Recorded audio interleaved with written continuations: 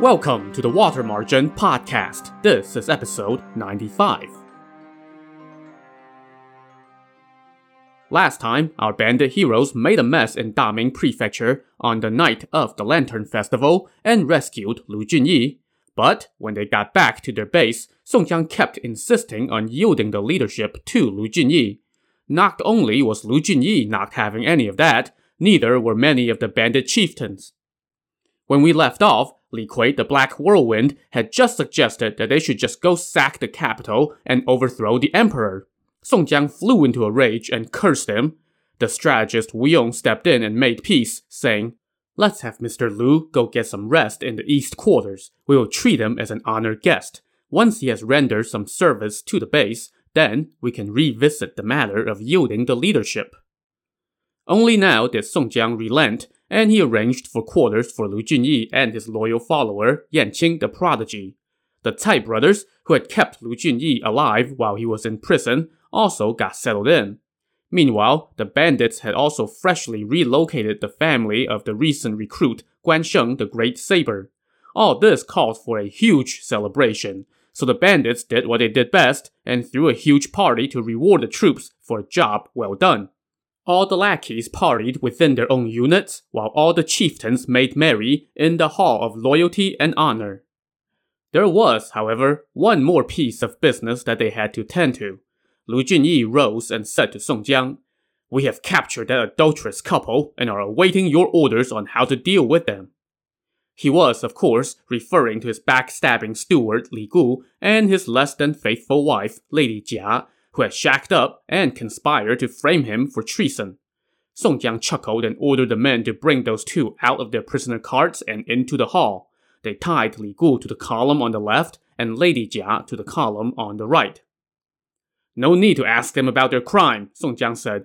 "Mr. Lu, you may deal with them as you see fit."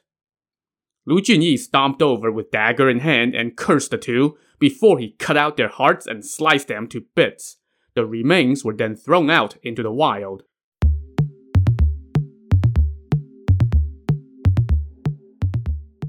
While Liangshan was busy celebrating, let's go check back in at the smoldering ruins of Daming Prefecture. Governor Liang, having fled and survived the night, got word that the bandits had left, so he returned to the city with his commanders Li Cheng and Wen Da, along with some tattered troops.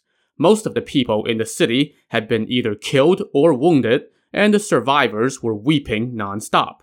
As for the relief forces from neighboring cities, they had all gone back home when they got word that the bandits had already departed.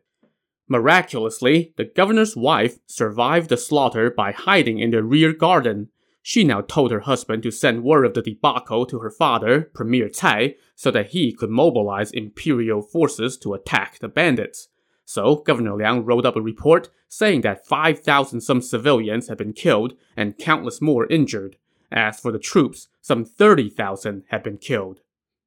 The messenger arrived in the capital within a day and went to see Premier Cai. He presented the premier with the letter and relayed that the bandits were now out of control. Now, Premier Cai had originally been harboring thoughts of granting the bandits clemency, thinking that his son-in-law could then get the credit for bringing the bandits to heel, and he himself would look good as well. But now, with things as they were, he could no longer keep the bandits' deeds covered up. So now, Premier Cai wholeheartedly advocated for military action instead. The next morning at 5 a.m., the imperial court assembled, and Premier Cai led all the officials into court. There, he informed the emperor of the situation, and the emperor was shocked. One high-level official now stepped forth and said, "When we previously sent troops to attack those bandits, they met with disaster, likely due to the bandits' geographical advantage. In my foolish opinion, why don't we offer the bandits clemency? That way, they can serve the court and help defend our borders." But Premier Cai flew into a rage. "You are a high official, and yet you dare to flaunt imperial rule. A reckless wretch like you deserve to die."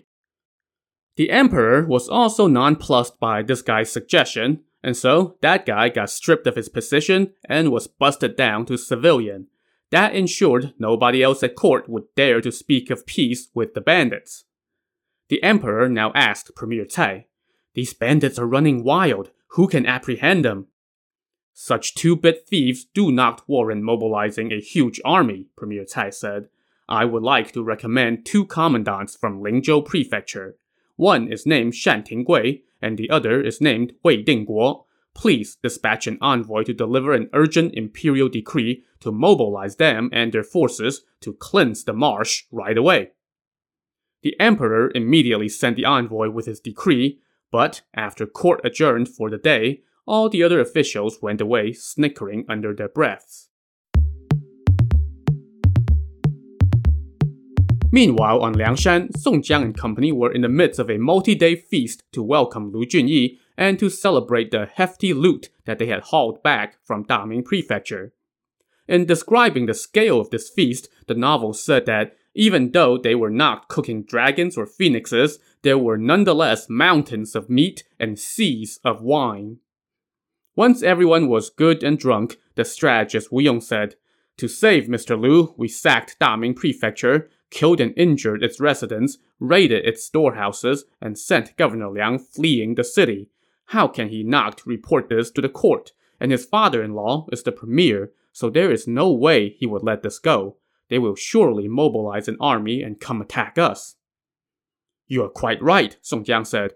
"Why don't we send people to the capital to see what's going on so we can be prepared?" Wu Yong smiled and said, "I already sent someone. They'll be back soon."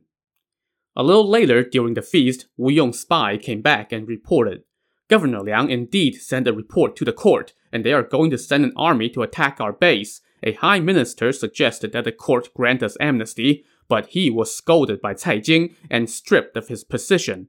Cai Jing has asked the emperor to dispatch a decree to Lingzhou Prefecture and order the commandants Shan Tinggui and Wei Dingguo to lead their troops here."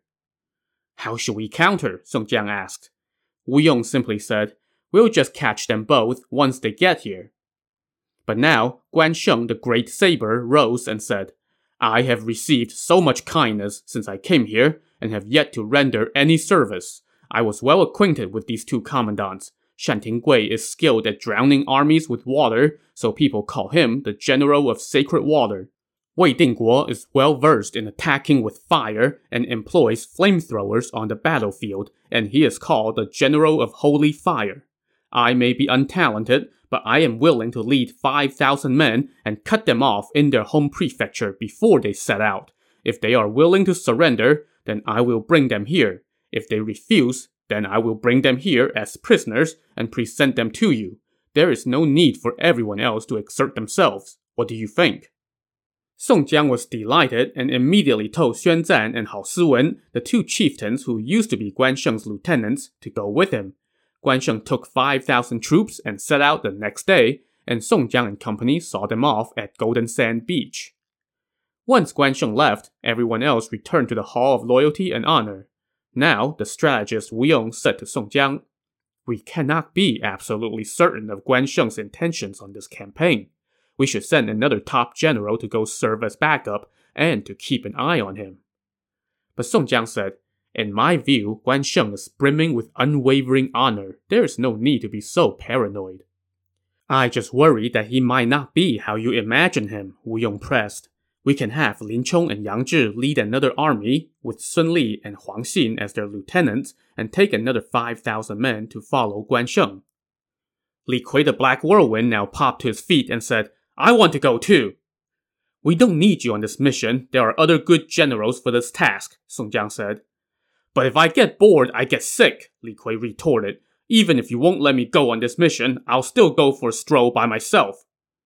"If you don't obey my orders, then I will have your head," Song Jiang barked. And that shut Li Kui up, and he walked out of the hall pouting. Meanwhile, Lin Chong, Yang Zhi, and company set out with the reinforcements. The next day, a lackey rushed to see Song Jiang and said, "Li Kui left last night around 9 p.m. with his twin axes, and nobody knows where he ran off to." Song Jiang lamented, "My words rubbed him the wrong way last night. He must have left to find another place to call home." But Wu Yong consoled him, "Brother, it is not so. He may be a brute, but he is very honorable. He's not going anywhere else. He'll be back in a couple days, don't worry."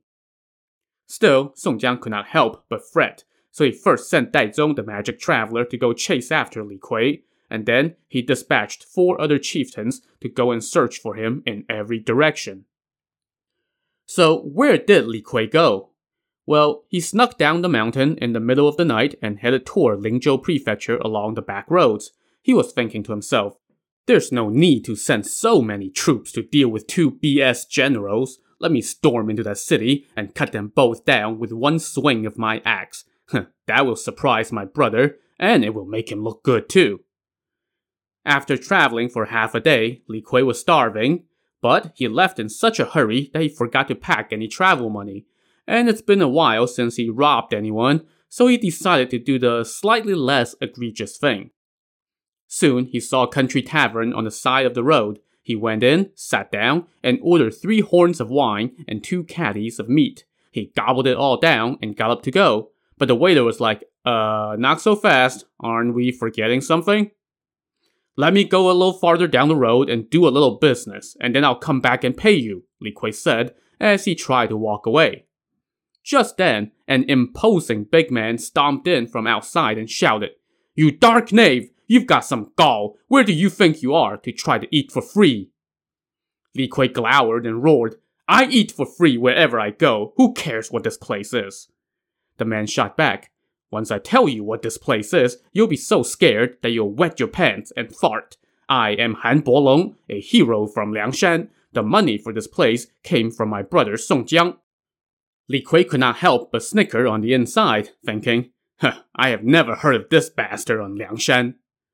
So, as it turned out, Han Bolong wasn't exactly lying, though he was exaggerating. He used to be a robber and thief and wanted to join the gang on Liangshan, so he went to see Zhu Gui, the dryland crocodile, the chieftain who was running recon out of one of Liangshan's taverns. Zhu Gui was going to bring him to Liangshan and introduce him to Song Jiang. But that was right when Song Jiang was bedridden with his back ulcer, and the base was also busy fighting a war against Daming Prefecture. So nobody had time to onboard a new recruit. So Zhu Gui just told his Han Bolong to run this tavern in a nearby village for the time being. Anyway, Li Kui now took out one of his axes and said to Han Bolong, Alright, I'll leave my axe here as collateral. Han Bolong reached out to take the axe, but unfortunately for him, Li Kui was just kidding. While Han Bolong's guard was down, Li Kui suddenly raised the axe and brought it down on his face. In the next second, Han Bolong was dead on the ground with an axe lodged in his head, while his clerks were all running for their lives. Li Kui let them go, and instead just took the money that Han Bolong had on him. Hey, travel money!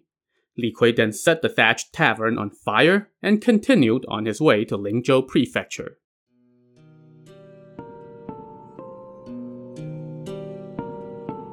Later that day, Li Kui was walking along the main road when he crossed paths with a big guy, and as they passed each other, this big guy kept eyeing Li Kui. What the hell are you staring at your daddy for? Li Kui scoffed. Whose daddy are you? The big man shot back. And that was all the excuse Li Kui needed. He charged right at the man, but he ran face first into the guy's fist and fell flat on his back. That guy packs a mean punch, Li Kui thought to himself. He sat up, looked up at the man, and asked, Hey, what's your name? I have no name. If you want to fight, then I'll give you a fight. Do you dare to get up? Li Kui was pissed and tried to get to his feet, but his opponent landed a swift kick to his ribs and sent him down to the ground again. Ah, I can't beat you, Li Kui shouted as he scrambled to his feet and started to walk off. Hey, dark fella, what's your name? Where are you from? The man now asked. Don't be shocked when I tell you. I am Li Kui, the Black Whirlwind from Liangshan. Wait, are you for real? Don't lie to me, the man pressed. Don't believe me? Then check out these 2 axes. Now, given what just happened earlier in the day, you might be half expecting Li Kui to be pulling another of his, here, check out my axes right before I lodge one of them in your face tricks. But this time, he was for real. He showed the man his axes, and the guy now asked where he was going. I got into an argument with my brother Song Jiang, and now I'm on my way to Lingzhou Prefecture to kill those 2 generals named Shan and Wei, Li Kui said. I heard that you guys had already sent an army there, the man said. Tell me who was leading those forces. Guan Sheng, the Great Saber, went first, and then Lin Chung the Pantherhead and Yang Zhi, the Blue-Faced Beast, followed, Li Kui said. Convinced that he was telling the truth, the man now fell to his knees and kowtowed to Li Kui. Who are you? Li Kui asked. My family has been making a living as wrestlers for 3 generations, the man said. The moves I just used are passed down from father to son and never taught to outsiders. But I have never had any good connections. No one would give me any face, and no one I've tried to throw my lot in with would have me. So in these parts, they all call me Jiao Ting, the Faceless. Recently, I got word that there is a Deadwood Mountain in Kouzhou Prefecture. There's an outlaw there named Bao Xu. He is so fond of killing that people call him the God of Death. He is robbing and pillaging around that mountain, so I was just about to go join him. Li Kui now said, With skills like yours, why don't you come join my brother Song Jiang instead? I have long wanted to do so, Jiao Ting said, but I haven't found any connections. Now that I have met you, I am willing to follow you. Li Kui replied, But I left Liangshan with the intention of making my brother Song Jiang look good. How can I go back empty-handed without killing anyone? Let's go to Deadwood Mountain and convince that Bao Xu to go with us to Lingzhou Prefecture and kill those 2 commandants. Then we can go back to Liangshan. But Lingzhou Prefecture has tons of troops, Jiao Ting said. No matter how skilled you and I may be, it won't do any good, and we would just be throwing our lives away. Why don't we just go convince Bao Xu to go with us to Liangshan? That is the best idea. Just as they were talking, someone rushed onto the scene and shouted, Brother Song is worried sick about you and wants you home. He has sent people to look for you everywhere. This was Shi Qian, the flea on a drum, one of the chieftains that Song Jiang had dispatched to find Li Kui. After Li Kui introduced him to Jiao Ting, Shi Qian again asked Li Kui to go back to Liangshan, but Li Kui said, Not so fast. Jiao Ting and I just agreed to go to Deadwood Mountain and recruit Bao Xu, and then we will go back. That won't do, Shi Qian said. Brother Song is waiting for you. Go back at once. If you don't want to follow me, then you go on back first. Tell Brother Song that I'll be back soon. Well, Shi Qian was afraid of antagonizing Li Kui, so he did not press the issue and just went back to Liangshan alone. Li Kui and Jiao Ting, meanwhile, headed to Deadwood Mountain.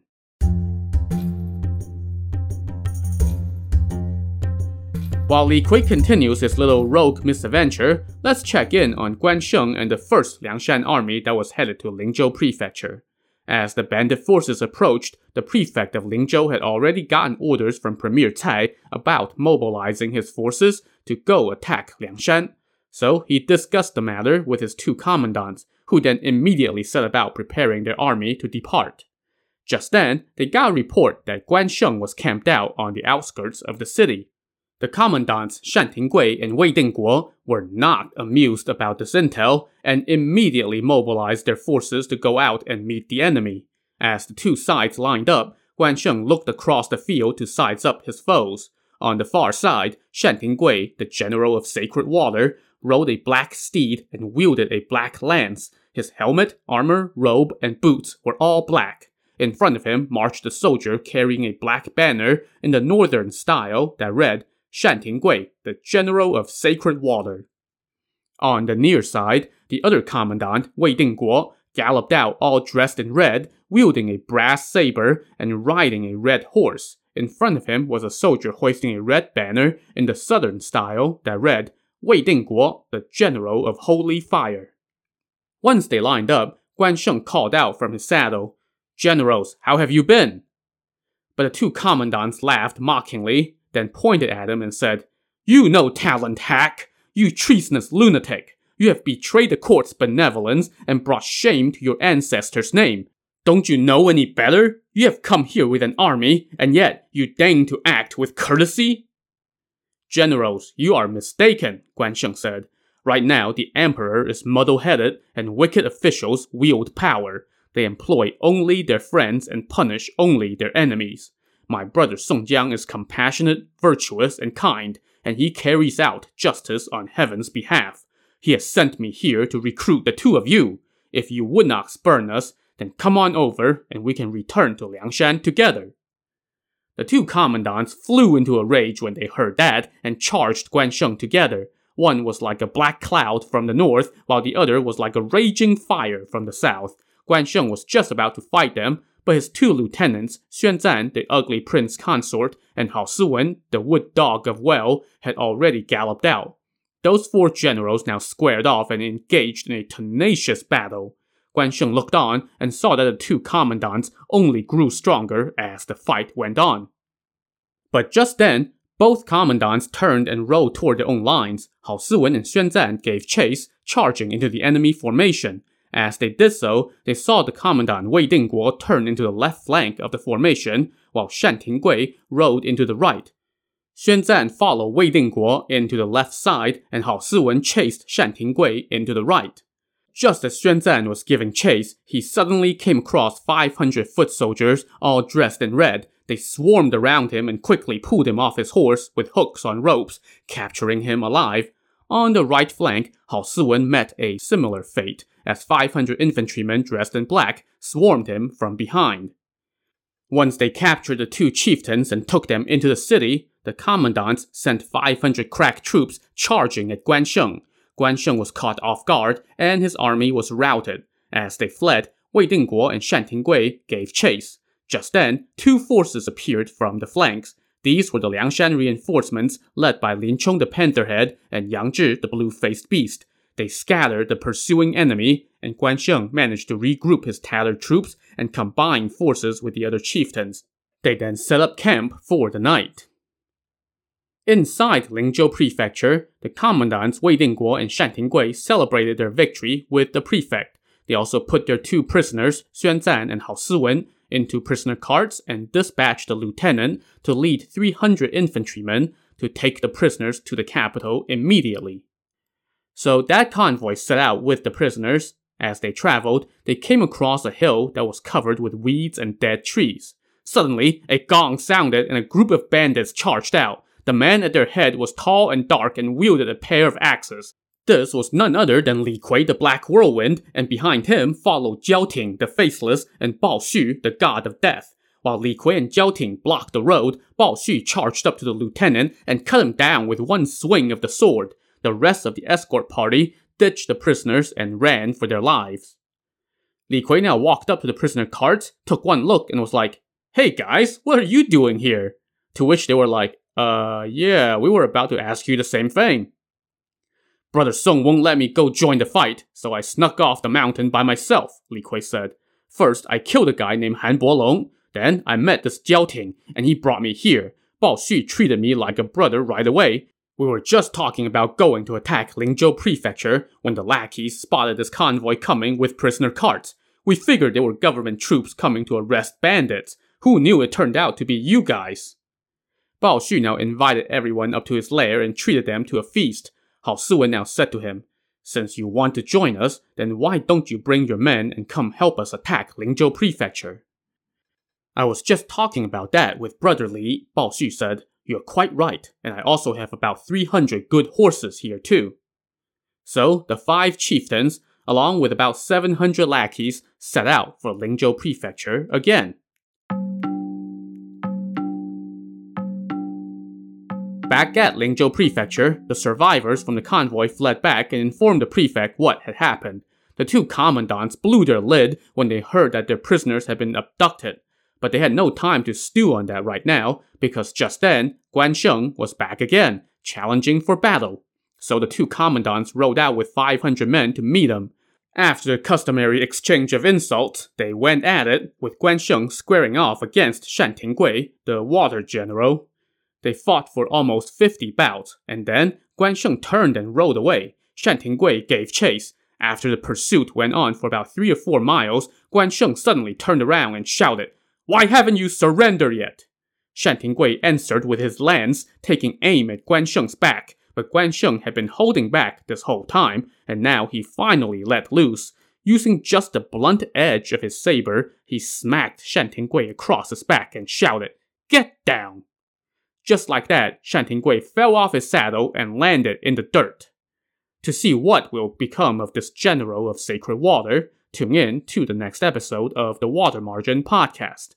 Also on the next episode, we might actually get to see some fire and water action in a fight involving guys known for their fire and water powers. Who knows? So, join us next time. Thanks for listening.